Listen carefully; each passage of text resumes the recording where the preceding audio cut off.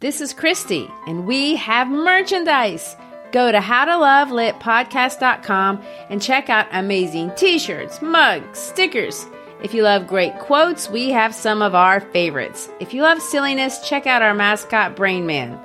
Go to howtolovelitpodcast.com, click on the shop button, and find something for that person who needs to be reminded that we are fashioned creatures but half made up. Mary Shelley said that. I'm Sandra, and I'm just the professional your small business was looking for. But you didn't hire me because you didn't use LinkedIn Jobs. LinkedIn has professionals you can't find anywhere else, including those who aren't actively looking for a new job, but might be open to the perfect role, like me. In a given month, over 70% of LinkedIn users don't visit other leading job sites. So if you're not looking on LinkedIn, you'll miss out on great candidates, like Sandra. Start hiring professionals like a professional. Post your free job on linkedin.com/achieve today.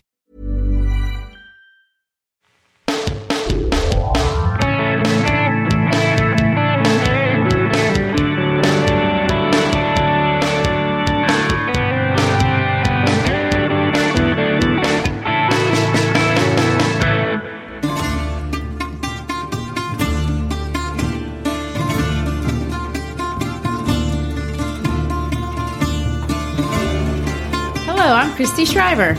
And I'm Gary Shriver, and this is the How to Love Lit podcast. This is the second episode in our series on the two most popular works by the Greek playwright Sophocles. Last week we traveled back a couple of thousand years and across the ocean to Greece and tried to understand a little bit about the culture and customs that surrounded Greek theater.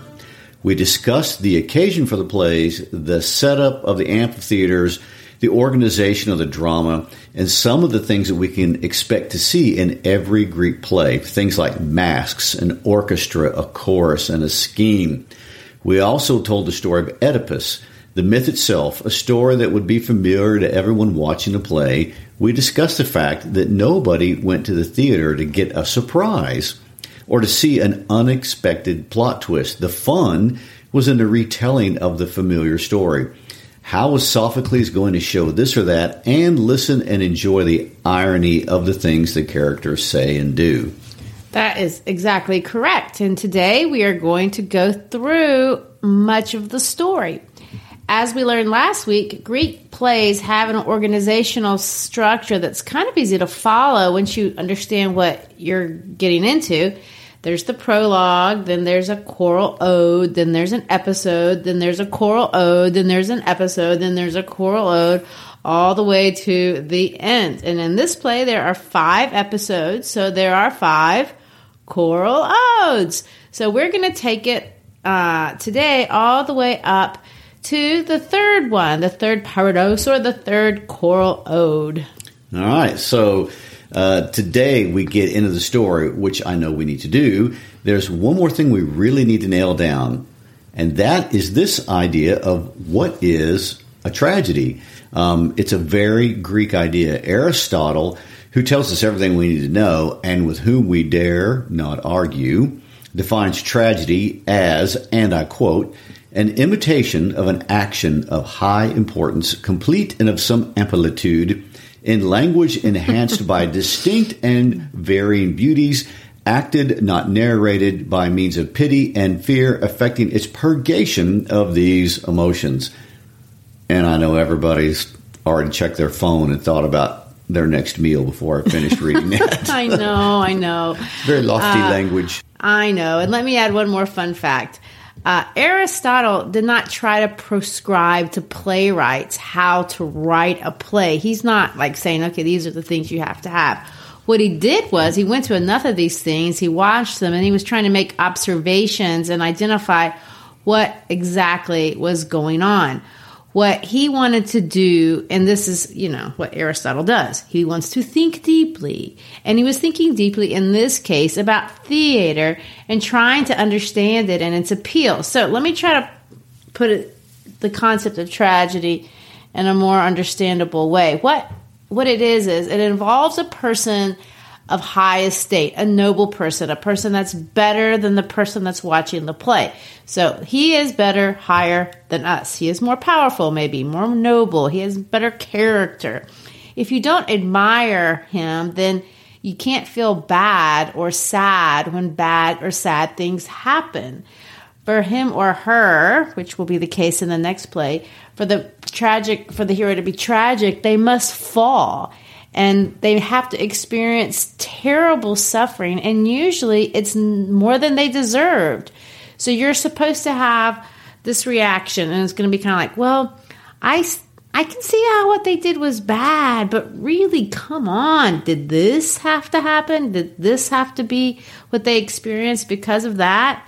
And in Greek tragedy, it's always going to be because of something inside the protagonist himself. Now, they use this word called harmatia, which in a lot of dramatic circles, you'll hear it translated as a tragic fall. But it's also a Bible word. In the Bible, the word harmatia means sin in the Greek New Testament. And if you look at sin and you look at tragic fall and you look at harmatia, they translate to mean this. They missed the mark. What does that mean? They just didn't get it right. It's not that they're a bad fellow. Sometimes it's not even his or her fault. A lot of times it's pride or hubris, as they call it, but pride can be a good thing sometimes as well as a bad thing. And I would argue in Oedipus, really defining how exactly pride can get you into trouble may be the whole point of the play. But at the end of the day, what almost everyone can agree with about this play is that there are some things in Oedipus's character that aren't that awesome, that they stand out as problematic. And the first and the foremost, I think, and the most obvious, really, especially in the beginning, is the fact that Oedipus has a problem of being too rash or impulsive, you might say. And I'm going to guess, to a deep thinker like Aristotle, being rash and impulsive is the biggest insult imaginable. The Greeks didn't like it well. They did not. Well, what I find pretty interesting about the confusing concept of harmatia, and I think hopefully I said that correctly, is that it forces the hero to be responsible. And I see responsibility to be a big deal with the Greeks. You can be a hero if you have a flaw, but you can't be a hero if you're not responsible or take responsibility both in glory as well as in doom. They seem to admire that in all of its forms, and I kind of really like that. It's really certainly not a modern idea. To the Greeks, it appears to me that even if there was information you didn't know, like you didn't know you were married to your mother for 20 plus years, it didn't matter. The gods still held you accountable for that. It was your job to know, and if you don't, you suffer regardless. Yeah, I see that too, and that's why we can have sympathy for someone who has missed the mark or fallen short or has a terrible flaw. We can see that it could have been me. We've all missed the mark. We've all sinned, so to speak. We've all done things, and these things that we've done, the places in our lives where we've missed the mark, makes us vulnerable to the power of fate. So the final idea in Aristotle's definition was that idea of catharsis. So, Gary, catharsis, that's a psych term. Give it the brief synopsis of what that is supposed to mean. From the psychological perspective? I guess. Okay. Was there another? Oh, well, the Greeks can have slightly different interpretations of how they use it. But catharsis, in the term that we understand, is this idea of it's a really powerful emotional release. And after you release these powerfully strong emotions, then you gain some kind of insight into your character, which brings about change. It's the idea that in some psychological way, we can experience an emotional relief from watching the downfall of someone, and that somehow makes us feel better about ourselves and our lives. Life is difficult for everyone, and we all make mistakes. And when we see great people or heroes fall, perhaps it gives us some sort of feeling like, well, if it could happen to him, maybe I shouldn't feel so bad about my lot. Or maybe it's the idea that we can actually feel and relate. And it is in the feeling of deep emotions that our soul connects with other people. We experience the buildup of the anxiety of the hero, but then we can feel relief that it's not us.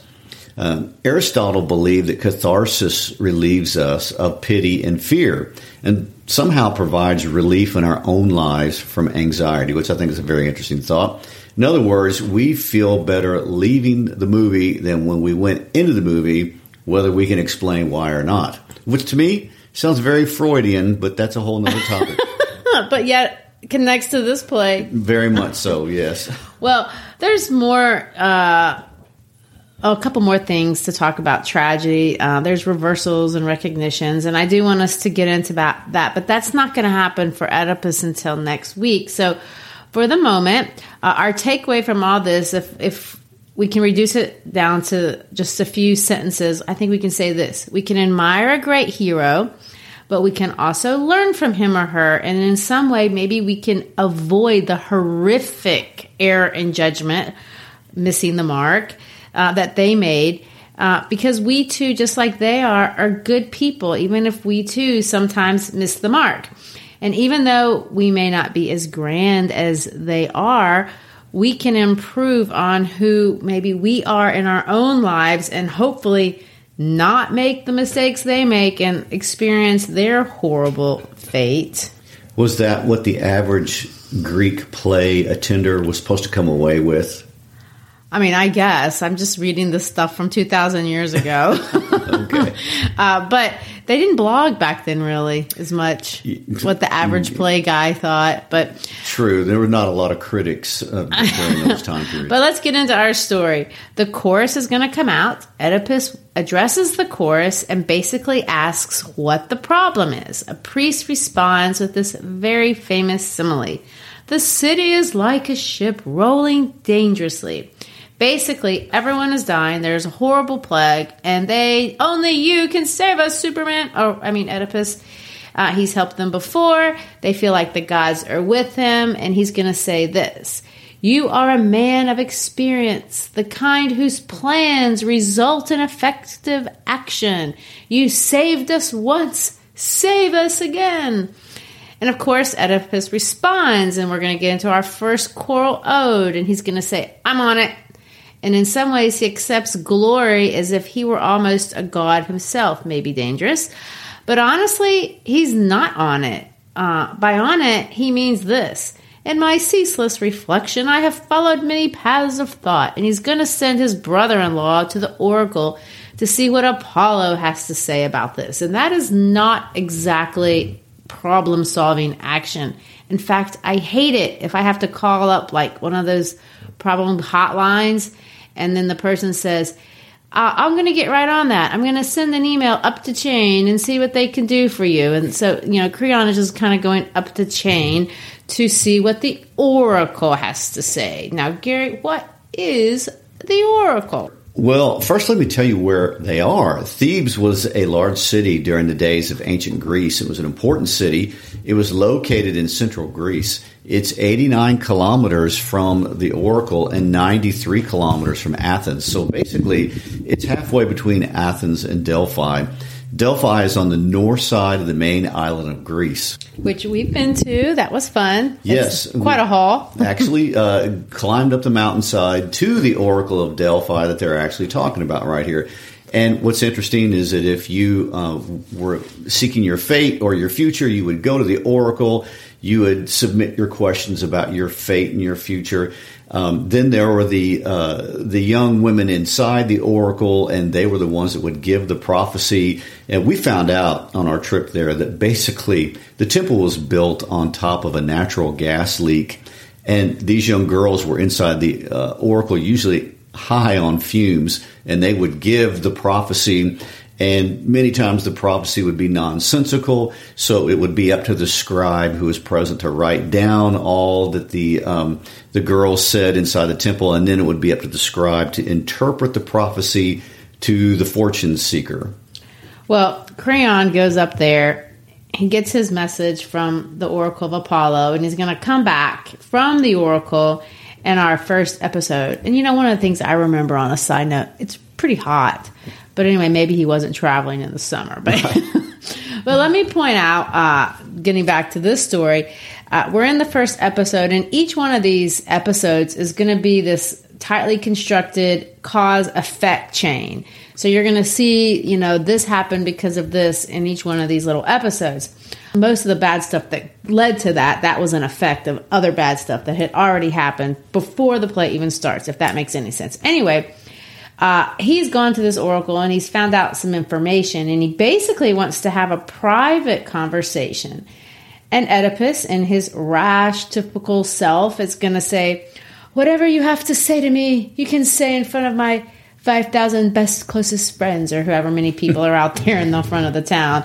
And then we, of course, are going to see our first example of verbal and dramatic irony, because we know you probably shouldn't hear this in front of everyone, but he doesn't. Creon is going to say a series of things. Some are true and some are not true, because not even Creon knows, but we do. We're the audience. Creon thinks he's bringing good news. We know it's bad news. He thinks Laios was killed by a band of robbers. We know it was only one guy. And Oedipus, in his rashness, is going to say a bunch of ironic things. So they find out that they're going to have this plague, or they have this plague because Laios was killed.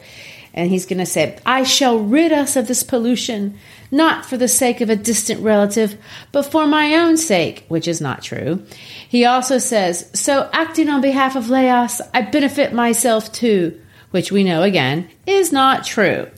So in the first choral ode, we find out that things are really, really bad in Thebes. Everyone's sad and is devastated. The city truly is dying, and they need a god to help them. It's full of irony from top to bottom. And this kind of is what is delightful for the audience, because they're watching this the whole time thinking, we know. The very first thing that we see is Oedipus coming out and saying things like, "I speak as one who has no connection with this affair nor with this murder."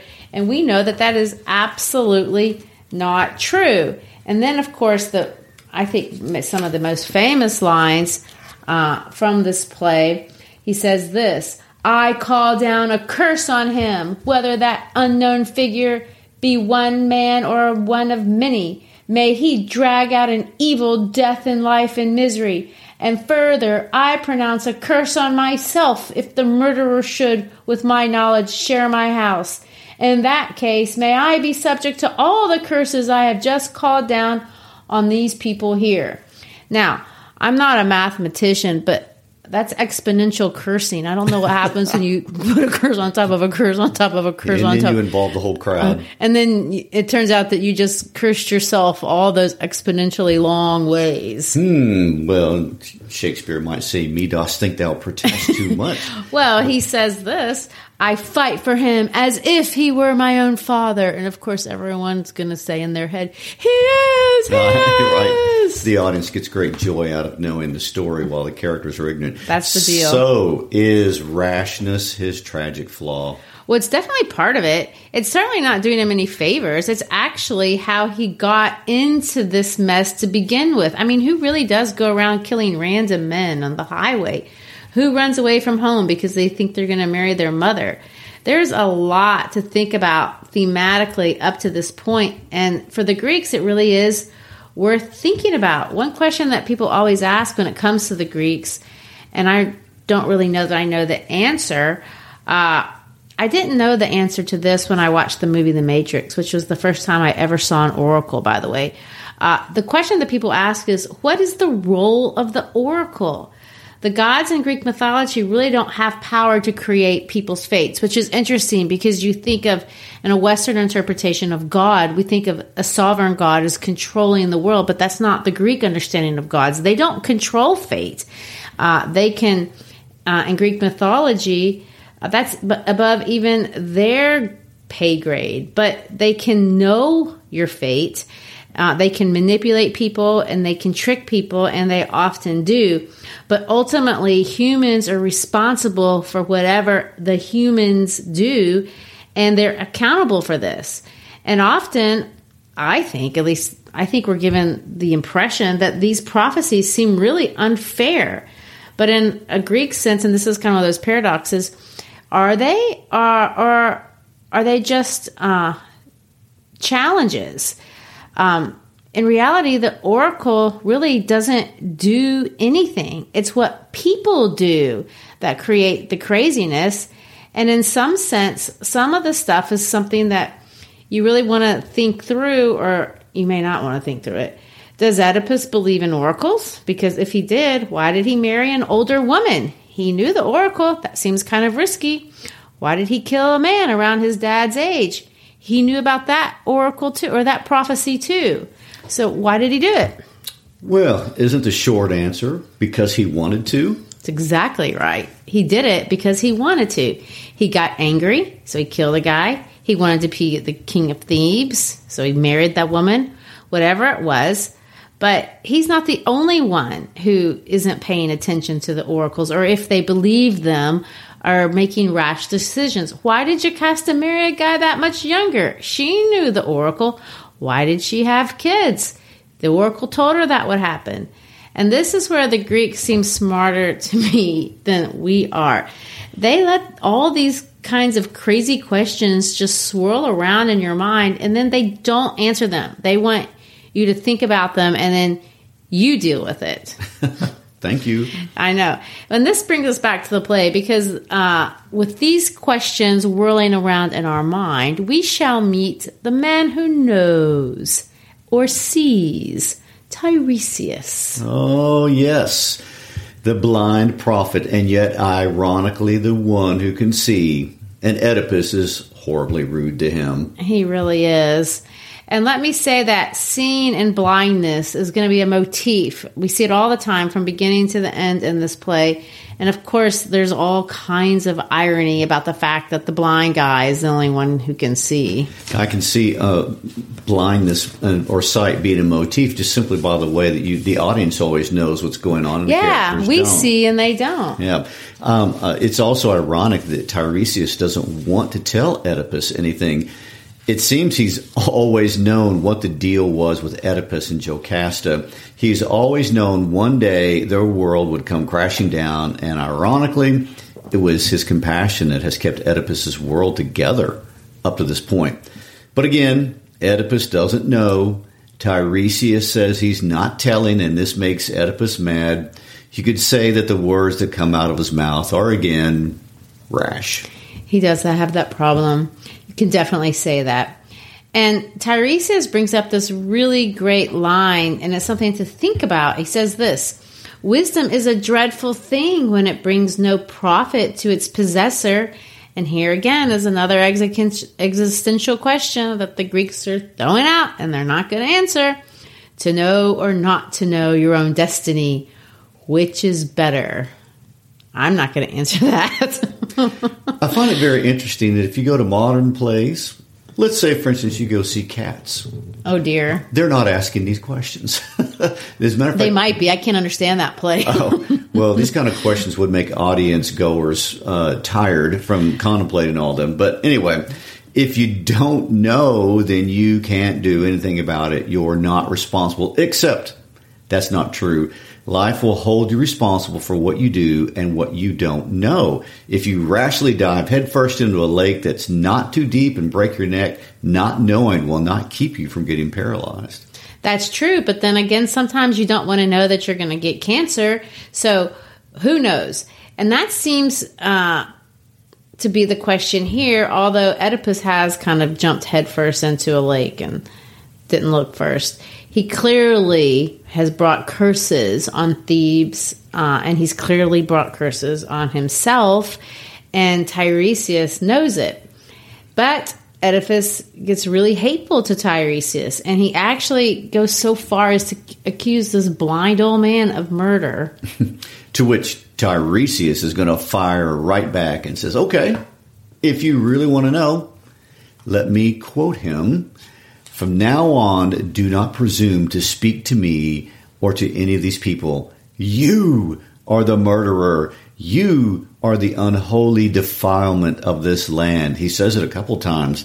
I say that you are the murderer you are searching for. So let him have it. Exactly. And of course, with each line, everyone in the amphitheater is going to go, I know. You tell him. Especially, I guess, I don't know how the acting would be, but when someone yells at each other, that does intensify the drama, at least for me. And, of course, Oedipus responds by bragging on himself. He says, I stopped the Sphinx. I answered the riddle with my own intelligence. The birds had nothing to do with it, and now you try to drive me out? You think you will stand beside Creon's throne? Oh, yes, and there he brings Creon into it. Tiresias brings up the scene motif again. He's going to say this. Without knowing it, you are the enemy of your own flesh and blood, the dead below and the living here above. The double-edged curse of your mother and father. You see straight now, but then you will see darkness. You will scream aloud on that day. He's going to make this prediction that everyone in the audience knows it's going to be true. And he's going to say this. I'm going to leave here, but first I will say what I came here to say. I have no fear of you. You cannot destroy me. Listen to me now. The man you are trying to find with your threatening proclamations, the murder of Laius, that man is here in Thebes. He is apparently an immigrant of foreign birth, but he will be revealed as being a native-born Theban. He will take no pleasure in that revelation. Blind instead of seeing, beggar instead of rich, he will make his way to foreign soil, feeling his way with a stick. He will be revealed as brother and father of the children with whom he now lives, the son and husband of the woman who gave him birth, the murderer and marriage partner of his father. Go think this out, and if you find that I am wrong, then say that I have no skill in prophecy. And of course, everyone in the audience is going to say, there's just nothing worse. That would be the worst. Well, Oedipus insults both Creon and Tiresias, accusing his brother-in-law of plotting against him. He is so rude that the chorus leader interjects with our second choral ode. Well, true, and they're totally confused. The audience, or not the audience, the chorus, no one knows why you would want to take down Oedipus. Why would Tiresias go after Oedipus like that? What does Oedipus have to do with the murder of Laius some 20 years ago? Oedipus is a great guy. Well, they believe the oracle, but they can't imagine Oedipus being who Tiresias is saying. The wise prophet's words have brought me terror and confusion. I cannot agree with him nor speak against him. That's true. And in the second episode, Creon's going to come in. And of course, Oedipus just goes off on him too. Well, Creon tries to logically explain that there is no good reason for him to be king. He likes the no responsibility, rich kid life he's living, and so he's not a threat. What would he gain by being king? It would just be more work. True. And let me point out that the chorus leader at least twice tries to tell Oedipus to stop being rash. He flat out says, quick decisions are not the safest. See, they have these little wise tidbits sprinkled throughout the play. And that's another little life lesson for the audience. And it is true, I have to admit, I have a tendency in my own life to jump the gun and be a bit rash on occasion. And I've said a few things in anger or written emails that I probably should have put in the draft box for a day or two. As I've gotten older, I've tried to do that more. Yes. Oedipus Christi. Oh, no. Well, I think that's true of a lot of people. And the chorus leader does try to bring things to a calmness, like the way an email left in the inbox might do. This sort of talk is not what we need. What we must think of is how to solve the problem set by the god oracle. And Jocasta will kind of say a similar thing now that she walks in, but Oedipus for the moment doesn't seem to listen to her either. He throws out Creon. Oh, and another small detail, speaking of rashness, apparently, if I'm not wrong, Oedipus has been doing this in front of the entire town, throwing these tantrums. You're not wrong. And the chorus is going to say, Jocasta, get him inside. This is bad. Of course, she does get him inside and finally gets the truth out of him. She hears the story about the accusations of Oedipus killing Laius, the prophet, and she hears about the prophecies. And of course, she's going to say, what? You're worried about an old prophecy? Don't worry about those. And then she's going to say this. Rid your mind of fear. Listen to me. I can teach you something. There is no human being born that is endowed with prophetic power, and I can prove it to you in a few words. A prophecy came to Laius once, and I won't say from Apollo himself, but from his priests. It said that Laius was fated to die by the hand of his son, a son to be born to him and to me. Well, Laius, so the story goes, was killed by foreign robbers at a place where 3 highways meet. As for the son, 3 days after his birth, Laius fastened his ankles together and had him cast away on the pathless mountains. So in this case, Apollo did not make the son kill his father Laius, or Laius die by his own son's hands, as he had feared. Yet these were the definite statements of the prophetic voices. Don't pay any attention to prophecies. If God seeks or needs anything, he will easily make it clear to us himself. And again, we have more irony, because just as Oedipus hears this story, he begins to get concerned that Tiresias may be right. And the audience gets to watch him slowly begin to guess at what we already know to be true. There's something enjoyable about watching that sort of thing. I believe the word is schadenfreude. Well, indeed, and this conversation brings us to another interesting thematic development in this play. And it's on this last idea that I think we can conclude for the day. It's the idea of speaking or not speaking. You have to ask yourself these questions. Why didn't Polybus or Merope ever tell Oedipus the truth about who they were, that they weren't really his parents? Why did Jocasta and Oedipus, after all these years, never talk about her history, his history? You have to remember, their kids are adults, and they've never asked. They've never discussed these things. Was it fear?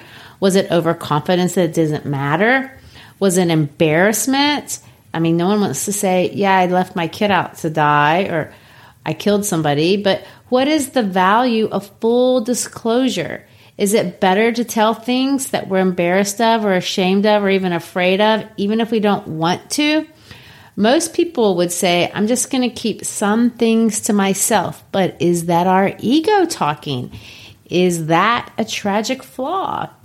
Sadly, Jocasta and Oedipus, they're going to talk, but it's a bit late. Jocasta comes in with Oedipus going off on Creon, wanting to kill him. Creon's trying to explain that there's zero logical reason for him to kill Oedipus. He's not lying about what the oracle says. And ironically, in Jocasta's attempt to comfort Oedipus, she's actually going to condemn him. She says, you're worried about this oracle. Don't worry about it. I was told I'd marry my son and my son would kill my husband. So much for that. But when she says where her husband was killed, and when she brings up the fact about these ankle pins, things are going to start to awaken inside of Oedipus that maybe tell a different story. And, then the details start coming out, and it's disturbing. And to his credit, instead of running from the truth, Oedipus actually runs to it. But is it in his best interest to know his future? He wants to track down the old shepherd who would know. Well, Oedipus does ask Jocasta, where's the old shepherd? And she said, as soon as he saw you come into town, he took off, which, of course, the audience all knows. We know why. He's the witness. He's grossed out. Yes. No one wants to tell that story. Sir, let me tell you what you just did. Well, and finally, Oedipus tells Jocasta a story he should have told her perhaps before they got married.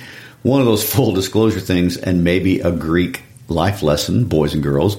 If you have a secret like, I killed a dude on the way to our first date, lay it out before you get married. If it should crash and burn, earlier is better than later. It's just tips to avoiding tragedy.